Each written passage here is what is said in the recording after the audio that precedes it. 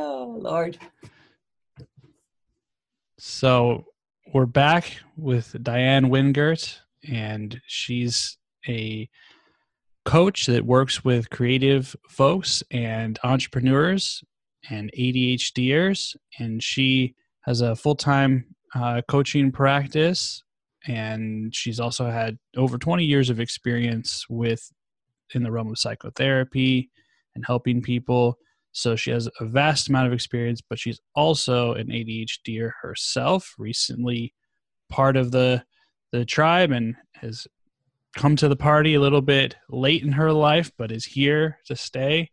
And she's had many successes, including various different careers and medical sales, and most recently now she's getting into the field of coaching within the last year. So we're here today talking about the strengths and attributes of ADHD and how to leverage those strengths in your life, how to thrive with ADHD. So we're back with Diane, and you were just going through a list before we hit record. You were just talking about all of the different misconceptions about the label and how we internalize the label. So let's start there. What are all the things you hear on a daily basis that are negative interpretations, negative things about the label, ways we talk about the label, and how that impacts us? Well, first of all, Aaron, thank you for inviting me back for a second go at this. I mentioned to you in our previous episode about being diagnosed later in life, coming late to the ADHD party, as I like to say, as being for many, many reasons. But one of them was really resisting the stigma, resisting the label, resisting being counted among those with ADHD. And a lot of it has to do with the things that I would hear other people say.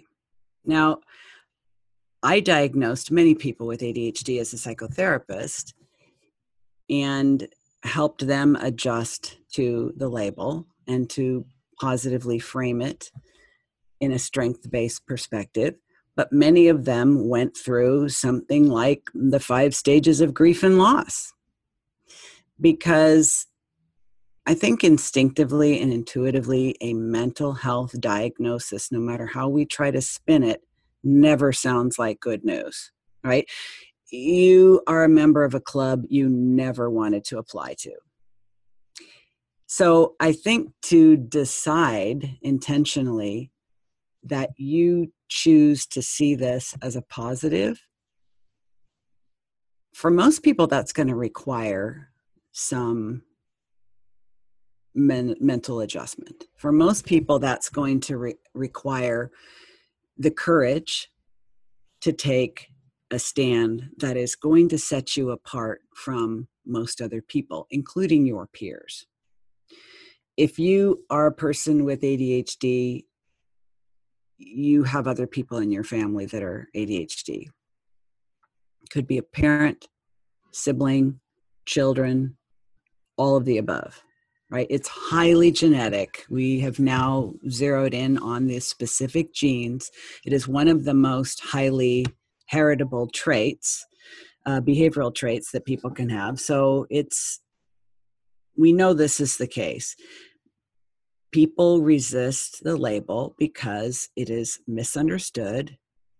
It has a lot of shame, and the cultural conversation around ADHD these days, I think, has become really quite interesting, because when I first started hearing people talking about it 20 years ago, it only applied to little boys that couldn't sit still, and it went away by the time they were late teens, early adults. So that was the conversation then. Now, prior to that, it wasn't even called ADHD. Prior to that, it was, get this, minimal brain dysfunction. Mm-hmm.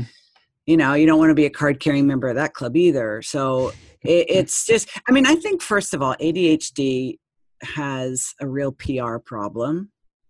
and is widely misunderstood. If you just break down the words, I'm not the only person who's ever said this, but seriously, attention deficit hyperactivity disorder. Well, half the people who have or are ADHD don't have the hyperactivity component.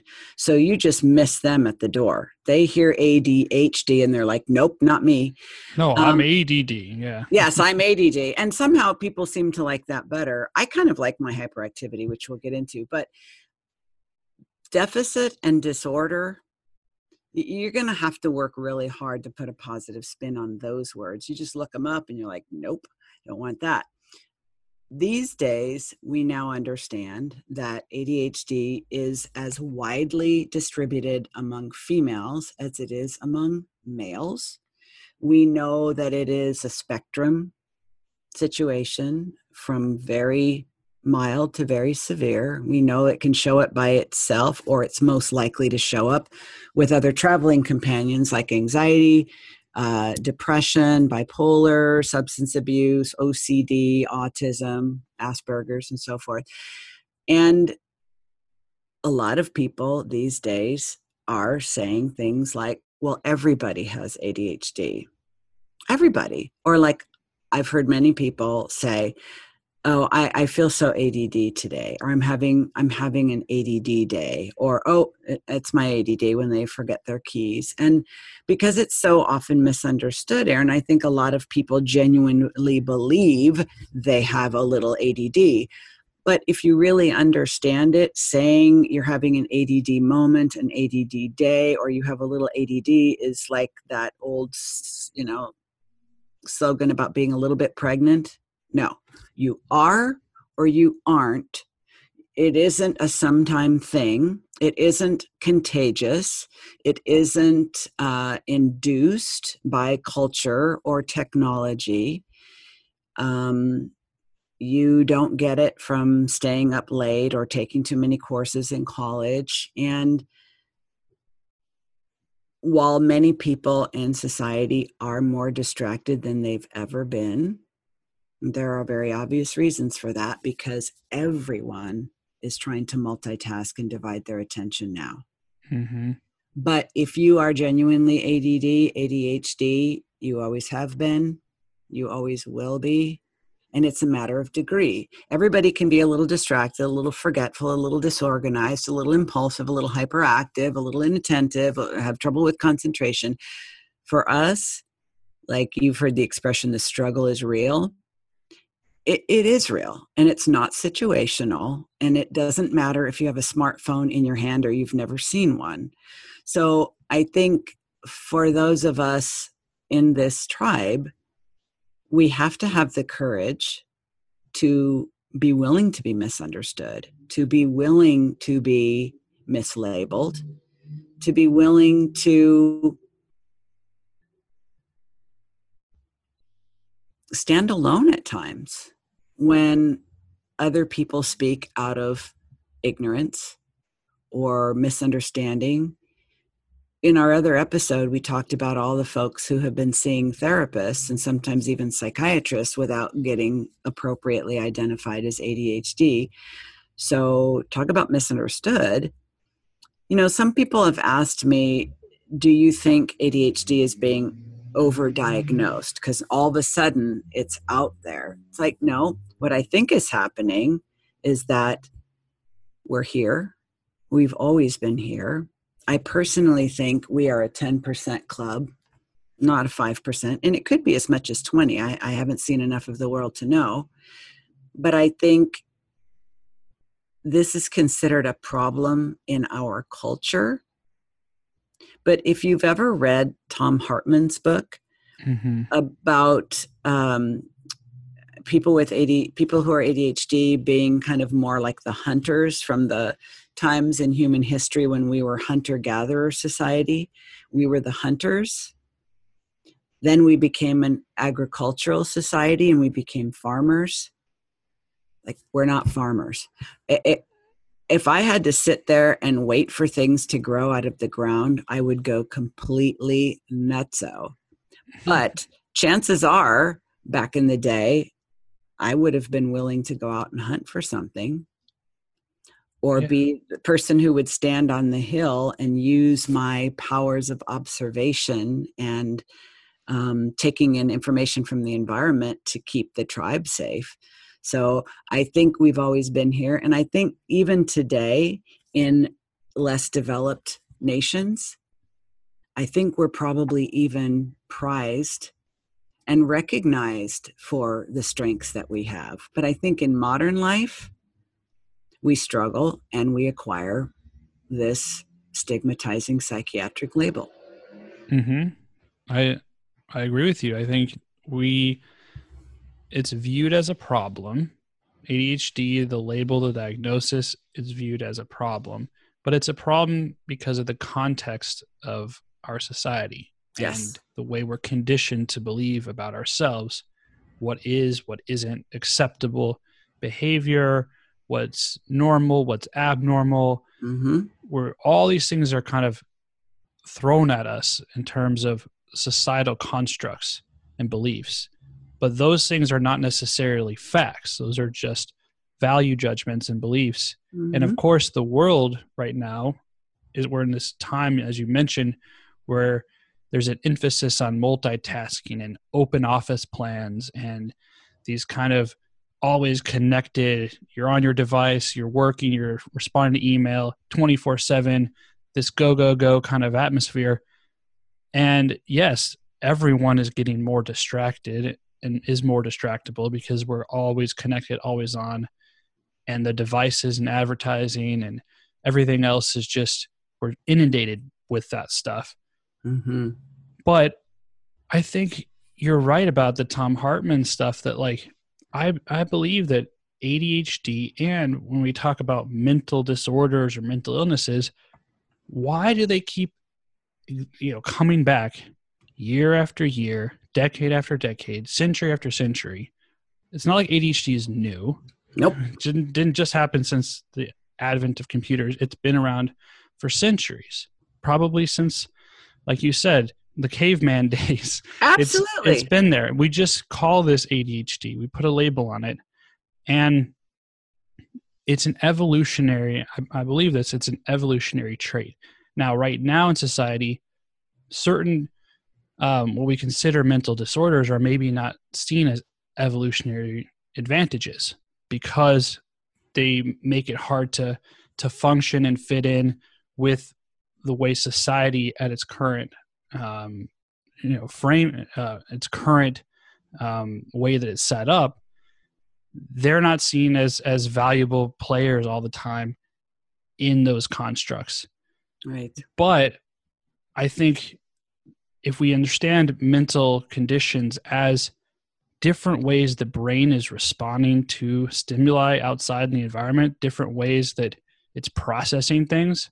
So a brain that has dyslexia is processing things very different than a brain that has bipolar, than a brain that has ADHD, than a brain that has ASD, autism spectrum, or Asperger's. They process information differently. That doesn't mean it's bad or good. That's a value proposition. That's a judgment. Yep. So what I think we need to start doing is understanding that we're imposing these values and saying, this is bad, this is good, this is okay, this isn't, this is acceptable, this isn't. And actually, if we embrace some of the traits we have and learned how to adapt them or make them more adaptable into our current day-to-day existence, into our society, they actually show up as strengths. And I think you're an example of that because you work with entrepreneurs and you are an entrepreneur yourself as a business owner. So let's shift gears a little bit to that. How is it advantageous in your life? How has it served you? Well, I didn't identify as an entrepreneur till I was in my 50s. However, when I look back, all the traits that entrepreneurs have were already well developed in me by my early 20s. Arguably, they're kind of all parallel to along. ADHD traits too, right? Yes, because Risk taking, risk taking, creativity, out of the box thinking. high energy, out of the box thinking, willingness to do things in an unconventional way, ability to work long hours at something you're interested in. My Hyper very focus. Yeah. hyper focus. My very first job after my bachelor's degree. If you've ever heard of Nautilus fitness equipment, Mm-hmm. I got involved with the people who were bringing Nautilus to Southern California around 1980. I had just finished my bachelor's in communication at UCLA. I wasn't exactly settled in on a career path yet. So some friends of mine got involved with this company and asked me to get involved. By the time I'd been there a year and a half, I was like a brand out of college kid with a degree in communication. I didn't know anything about the fitness business. I didn't know anything about business. But I was opening up clubs for this organization. So how it worked was they would say, we need a location on the west side. Great. I learned how to scout out an appropriate location, negotiate a lease, get the place started, hire people to come in and equip the club, recruit, hire, and train the trainers, write the copy, and supervise a photographer to create the advertising, which went in the LA Times at that time, sold memberships. Once the club was running and all it needed was what I call maintenance, I had lost interest and I'd say, send me to the next place. So for a couple of years, I went around and literally opened up locations all over Southern California. I worked 6 days a week minimum, 14-hour days. I was in heaven. Basically, I was entrepreneurial with other people's money. And I had That's the best way to be. Oh my gosh, it was fantastic. I had no restrictions, no constraints. They just said, you are great at this. And I didn't know how to do any of those things, but because I had the freedom and the interest and the motivation, I just figured it all out. Well, that was ADHD power. And that's why so many it's why I love working with entrepreneurs as a coach, because I would guess probably 2/3 of entrepreneurs, and my other favorite group is creatives, are ADHD, whether they know it or not. So I think for some, it's a matter of the numbers are probably about that same for creatives as well. Absolutely. That's been my experience. And it's because we either don't fit the box or we don't even realize there is a box. Mm-hmm. We look at things in a different way and don't like the constraints. But unfortunately for me, I didn't recognize what those traits in me meant. And so I didn't take another stab at the entrepreneurial life for another 30 years. I was entrepreneurial within my careers, but I called it now I think back to being an intrapreneur. I was inside an organization, but entrepreneurial in nature. Mm-hmm. So it's a lot of fun to coach entrepreneurs because they have the same traits that we have and the same struggles and misunderstandings about them. I think part of it does also come down to confidence in yourself and abilities, right? If you believe that you can do something, and you can leverage your other traits that you have, mm-hmm. some of those ADHD superpowers that we have, leverage those, then it can be great. But if you don't believe in yourself, or you think that, oh, okay, it must have been a fluke, or this was just in this job position, or this was just at this time in my life, it was just this circumstance, but you don't figure out, oh, what is it that gets me to click in and motivate me internally and externally to succeed? And right. that's part of, I think, what we're always learning and needing to figure out as ADHDers is how to leverage those traits. And I'm sure you work with your clients on how to access those and realize what those traits are, right? Right. A lot of times people don't even understand why they are successful. Yeah. They think, I just work really hard. I want it more than anyone else. They don't really know. So, in my work with clients, the first place we go is identifying their gifts, talents, abilities, and strengths. Because if something is your innate ability, you take it for granted, right? You just Yeah. think, Oh well, yeah, I'm a good artist, yeah, like, but I oh, suck at math, so right. Because our culture focuses on weakness fixing, not strength supporting. And, you know, just think back to your report cards when you were a kid.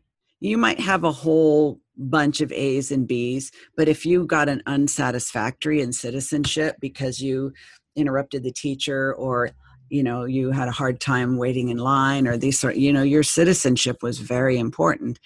Sometimes teachers think it's more important. So, and as you know, the human brain is fixated on the negative. We are wired to pay more attention to the negative than the positive.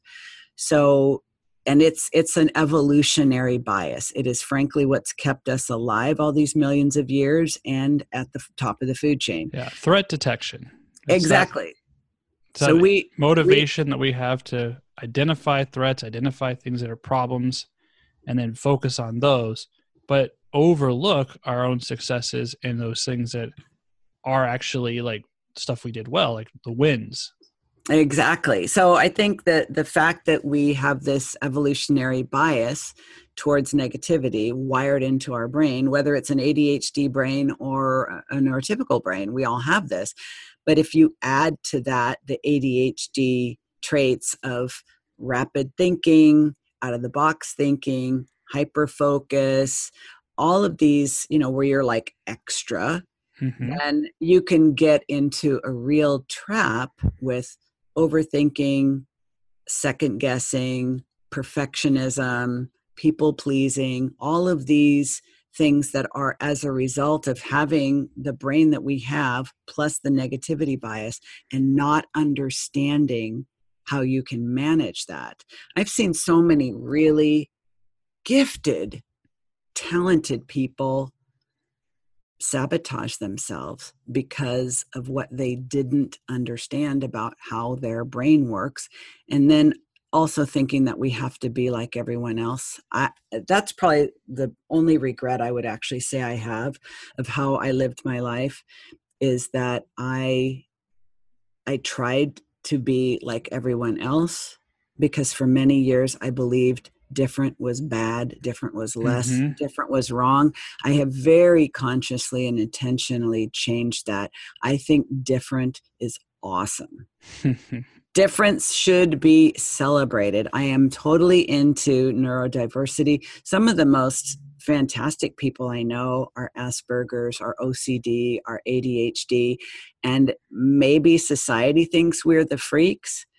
I think we're the canaries in the coal mine, and I think society needs us and is only beginning to discover why. Exactly. Couldn't have said it better. I'm on board with that 110%. Yes. So I how think do they're going to yeah. figure it out. They're going to figure it out within our lifetime. Yeah. Well, regardless of if society is ready to accept and appreciate the differences, the different ways of thinking and seeing and experiencing the world, the whole scope of neurodiversity, whether society is ready to really embrace that or not, I think we can't sit back and wait. And part of the reason why I'm doing this podcast and you're doing the work you're doing Mm-hmm. and I do my coaching practices, because I think we need to start encouraging individuals, individual by individual, Mm-hmm. to adopt this acceptance mindset and to understand their own strengths and to learn how to move forward in a really positive way in their life. And it's not about overlooking the challenges or just diminishing those challenges and saying, oh, those don't exist. You're just really good at this, so let's just only focus on that. Mm-hmm. No, it's about, hey, if you're really awesome in this area, how can you also work on something else and bring some of those strengths over here, and maybe find ways so this isn't getting in the way of you reaching your true potential in this area. Mhm. If you really don't care about this over here, it's not interesting, don't beat yourself up about not being good at math. Like, I mean, I was that way Yeah. growing up, and I don't know if you were that way, but I was really, math never came easy to me except for geometry because it was visual and I was an artist. Mhm. So I did really well in geometry, like A's. And I was like, yes, I finally got math. And then we moved on to trig and I was like, but I was like algebra and then geometry, yay. And then trig. So like, okay, I guess I'm not great at math. That's what I thought at the time, right? Yep. And I beat myself up about it. And now I'm looking back, I'm like, I've never used trig. I've never had to use it. I've never had to use really a lot of math. There's calculators. Like there's a lot of stuff that you just don't need that we're taught. So do we have to feel bad about that and think, oh, I'm incompetent. I'm this, I'm that, I'm lazy. I'm like, no, like why beat ourselves up about the things that are difficult and hard?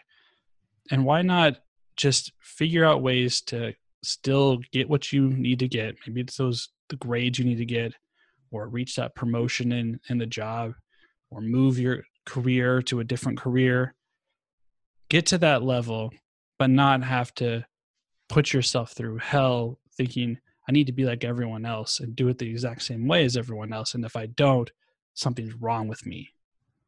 Yeah. I think, Aaron, feeling bad about yourself is always optional.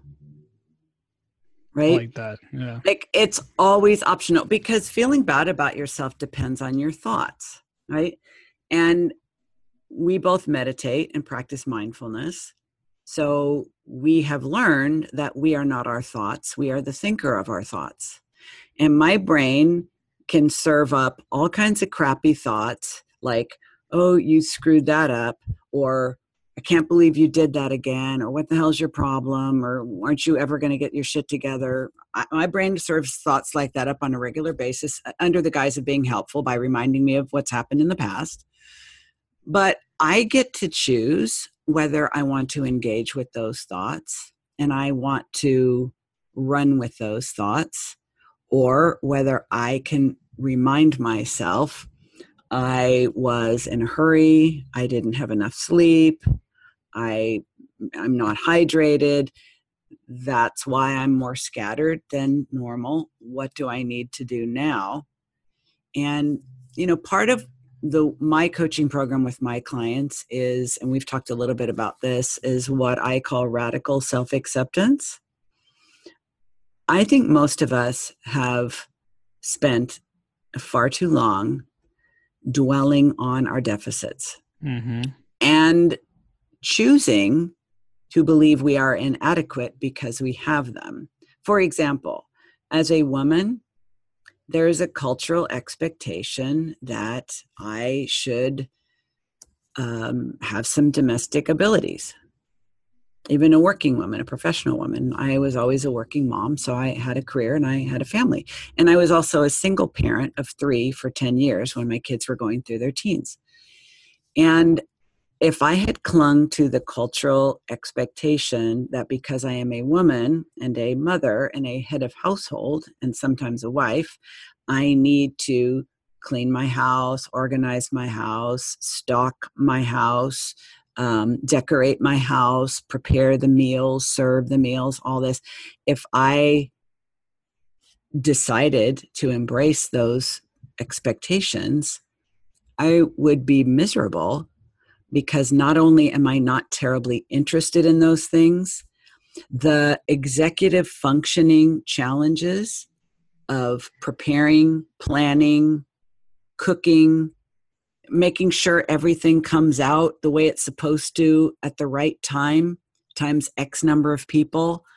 That was so hard for me.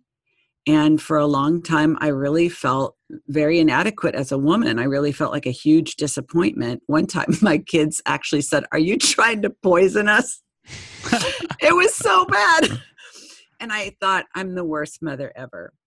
Until I finally realized, if you just do the things you're really good at, and people appreciate about you and you appreciate about you, there are other ways to deal with the cooking and cleaning. There are workarounds. Are not only There are workarounds, strategies. There are yeah, ways to delegate. and I'm a huge fan of a strategy that I call eliminate, automate, or delegate. Like there are seriously whole categories of your life you could get rid of and you won't even miss them. That sounds kind of like Tim Ferriss, the 4-hour work week idea. Yes. Because if we keep trying to do the things that I think about it, and the way I work with my clients is like, we need to be very clear. Where do you shine and where do you suck? Yeah. And are you spending your energy and your effort and your focus on the things you suck at when there are other solutions for those other than trying to get better by working harder and shaming yourself, when you could either get rid of that stuff, get someone to help you, or put in some kind of system so that you can do more of the stuff that makes you feel like a worthwhile human being. We can all get better at that. And sometimes it's just actually giving yourself permission to pay attention to your strengths instead of paying attention to the stuff that you suck at. And you probably always will, even if you get additional help or training. And it's okay. Perhaps.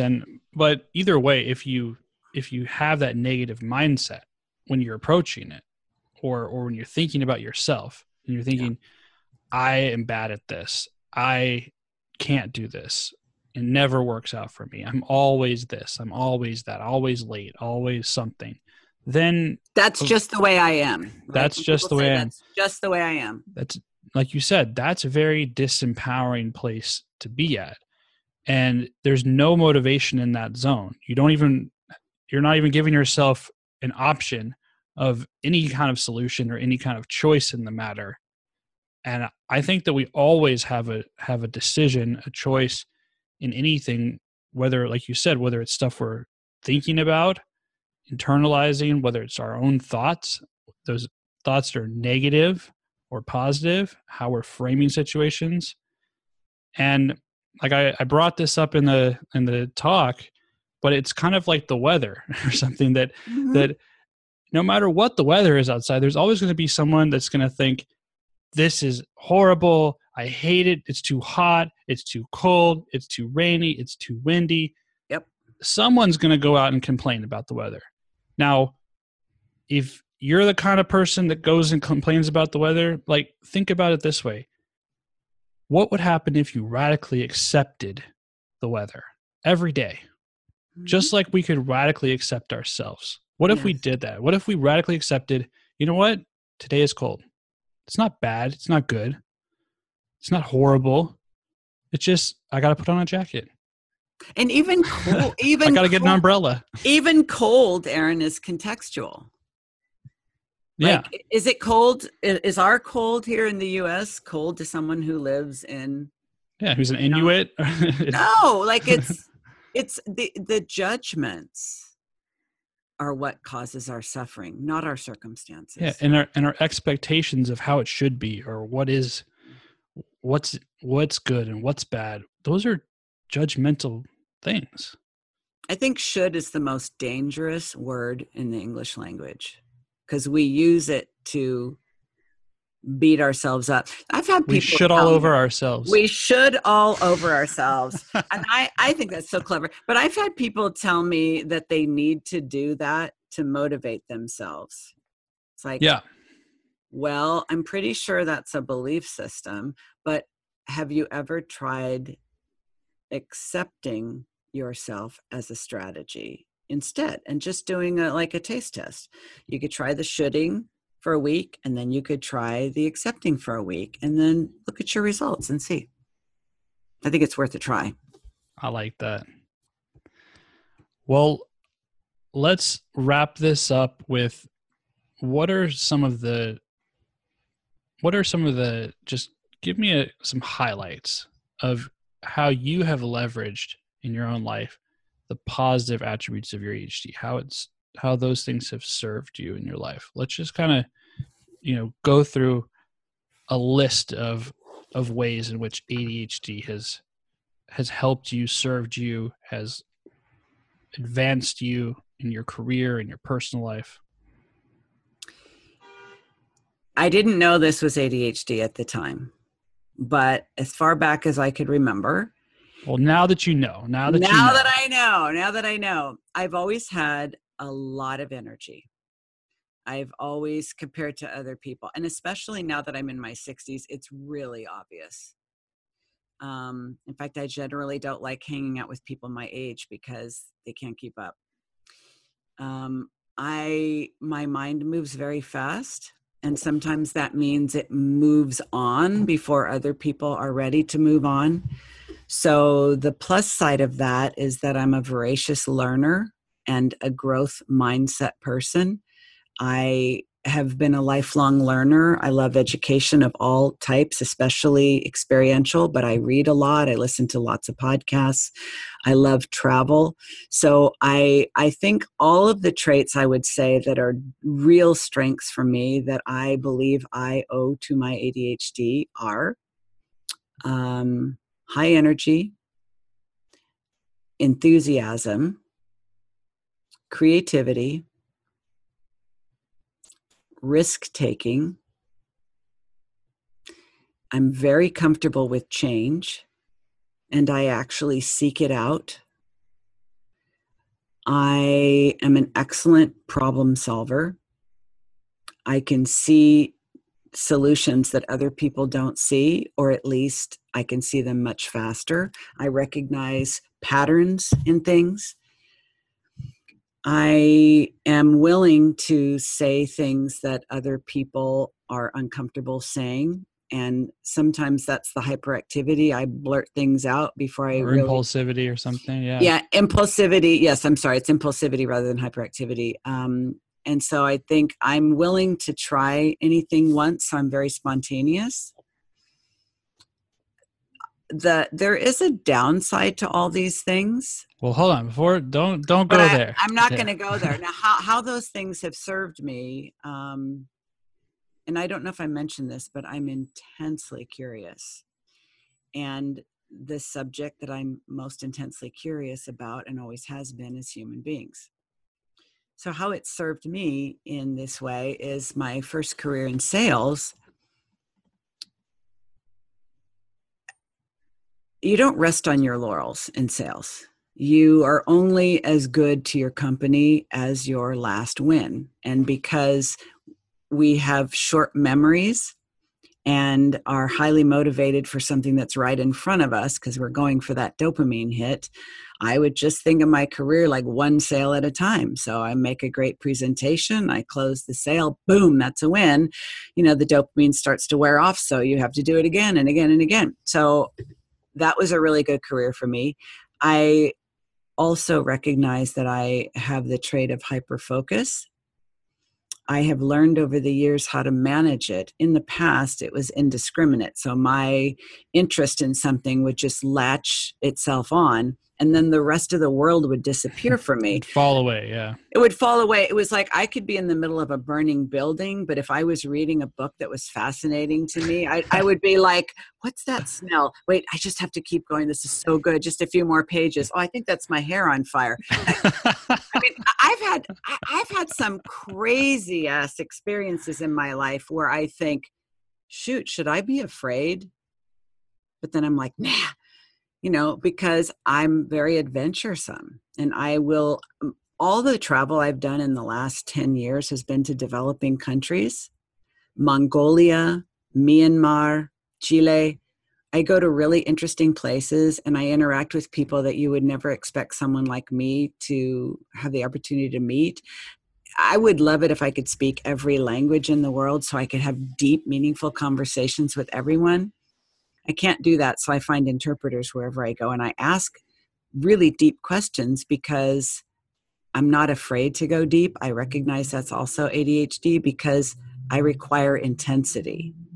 So I think all of these... that's an ADHD attribute too, that intensity. I require a lot of intensity. So in order to stimulate, engage, and motivate and hold my attention, something either has to be really challenging, really interesting, really unusual, or very intrinsically engaging. So if it's something mysterious or something provocative, and I'm thought of by people who know me well as being very bold and very dynamic, I realize that's also ADHD because I'm not afraid of intense things. When I was a therapist, I became known among my colleagues as the person who wasn't afraid to ask anything. I was completely fearless with my clients, and my clients knew nothing was off limits. Nothing was too shocking, too scary, too sordid.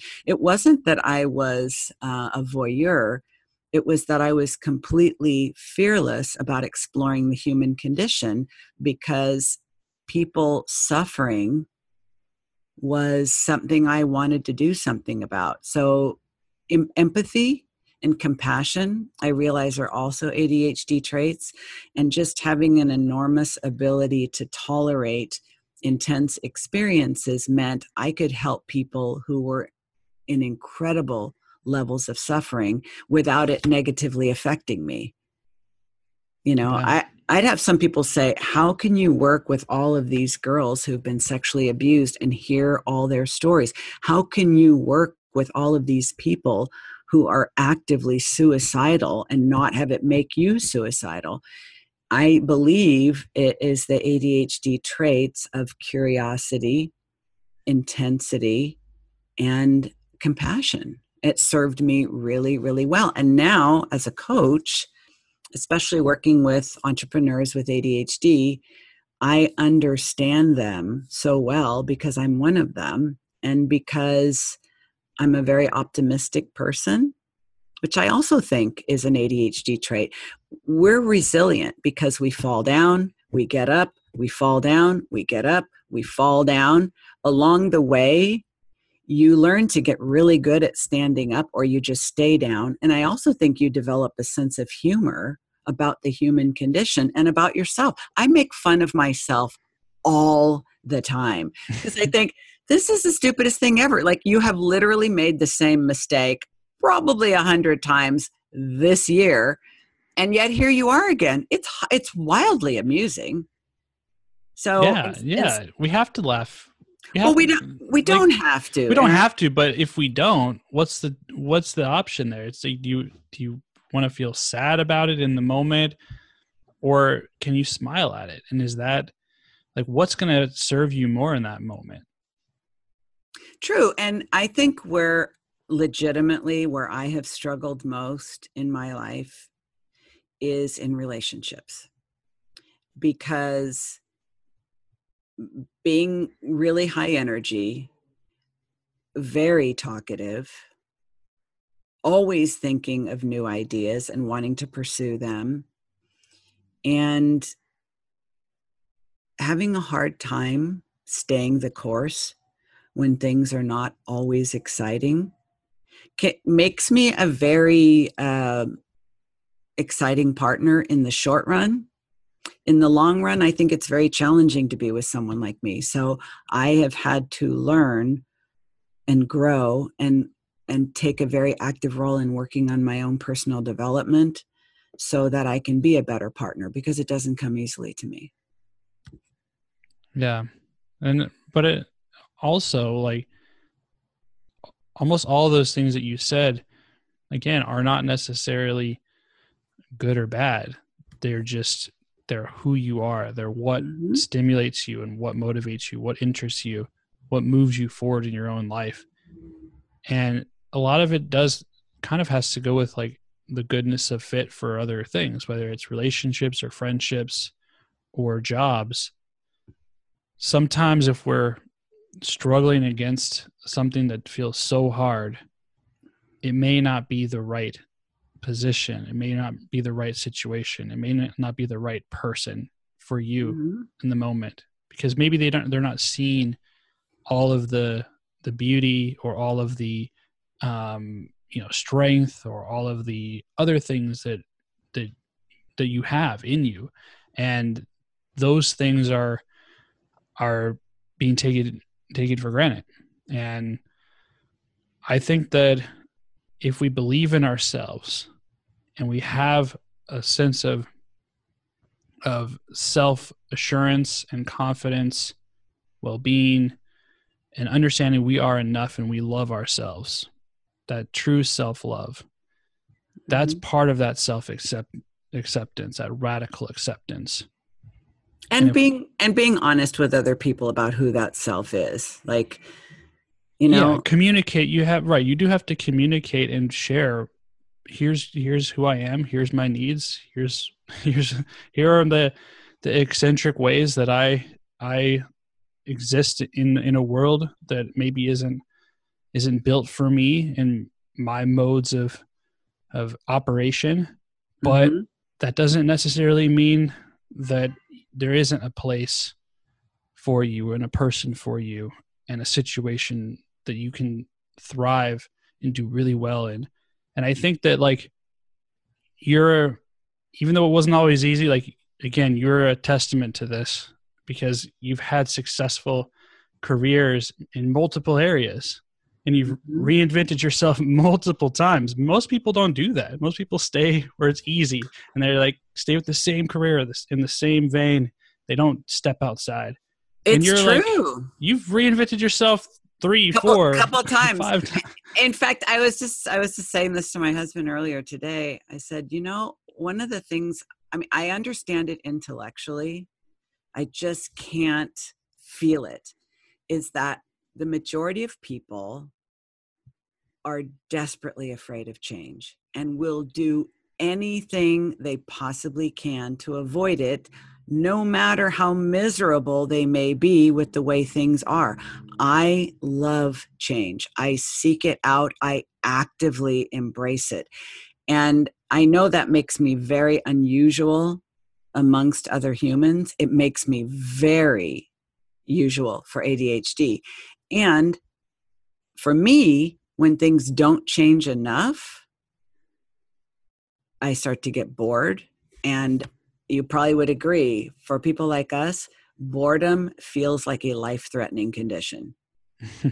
To me, it really feels like an emergency. So if I'm feeling bored, I have to pay attention to that, because to ignore it is going to lead to all kinds of serious problems. And I now give myself permission. If I go see a movie and 20 minutes into it, I'm not feeling it, I will quietly leave, instead of forcing myself to stay in the seat for 2 hours of my life that I'll never get back, feeling frustrated and restless and antsy, and asking myself, how do all these other people find this so engaging? I'm going out of my mind. I just leave. Yeah, because time is one of those resources that you can't get back. And you can make back more money. You can, reach other things in your life, like careers or other things. You can go to more movies, but time, if you value yourself, if you value time, it's one of those resources that's finite.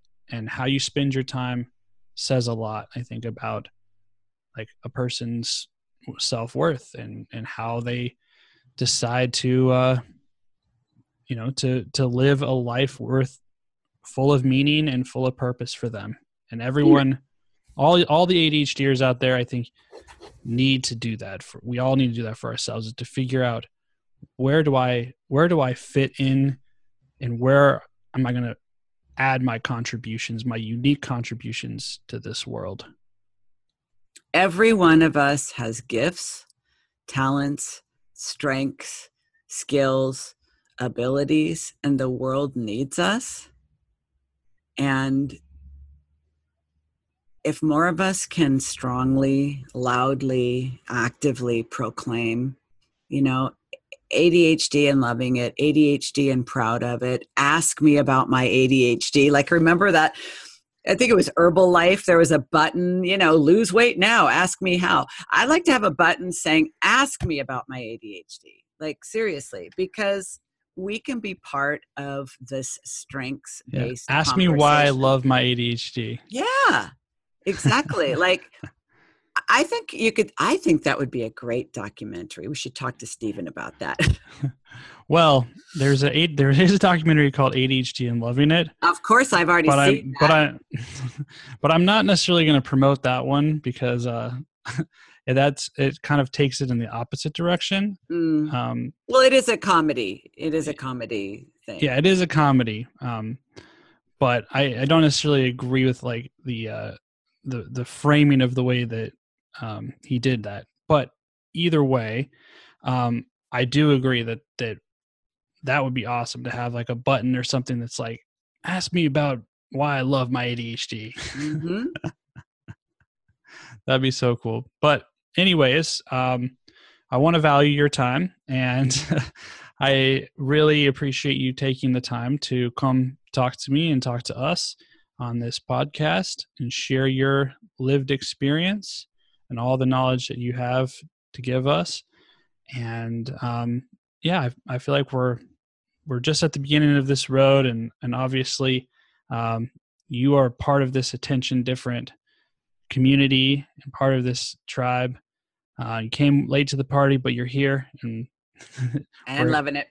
And we're here with open arms and stuff, just accepting you here. So thanks again for coming, spending the time.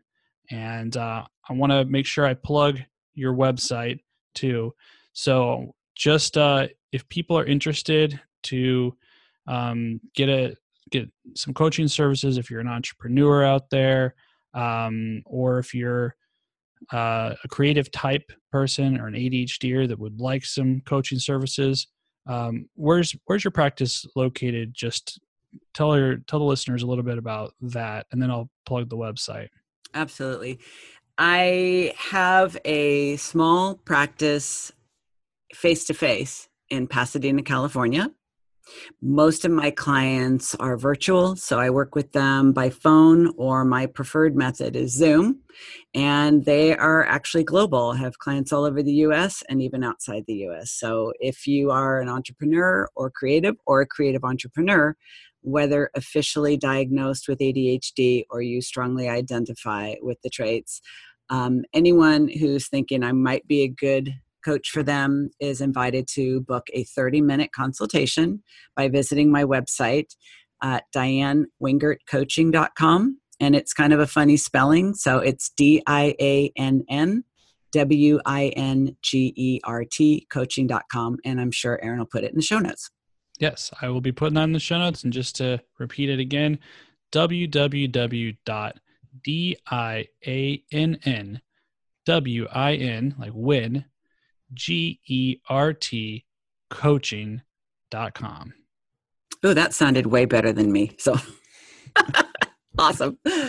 You got win in the middle. Win is the middle part. I like that. Actually, what I tell people usually so they can remember my last name is like wing, like winging it, like what we've been doing all our lives. So we do better. So either way, win or wing, you go.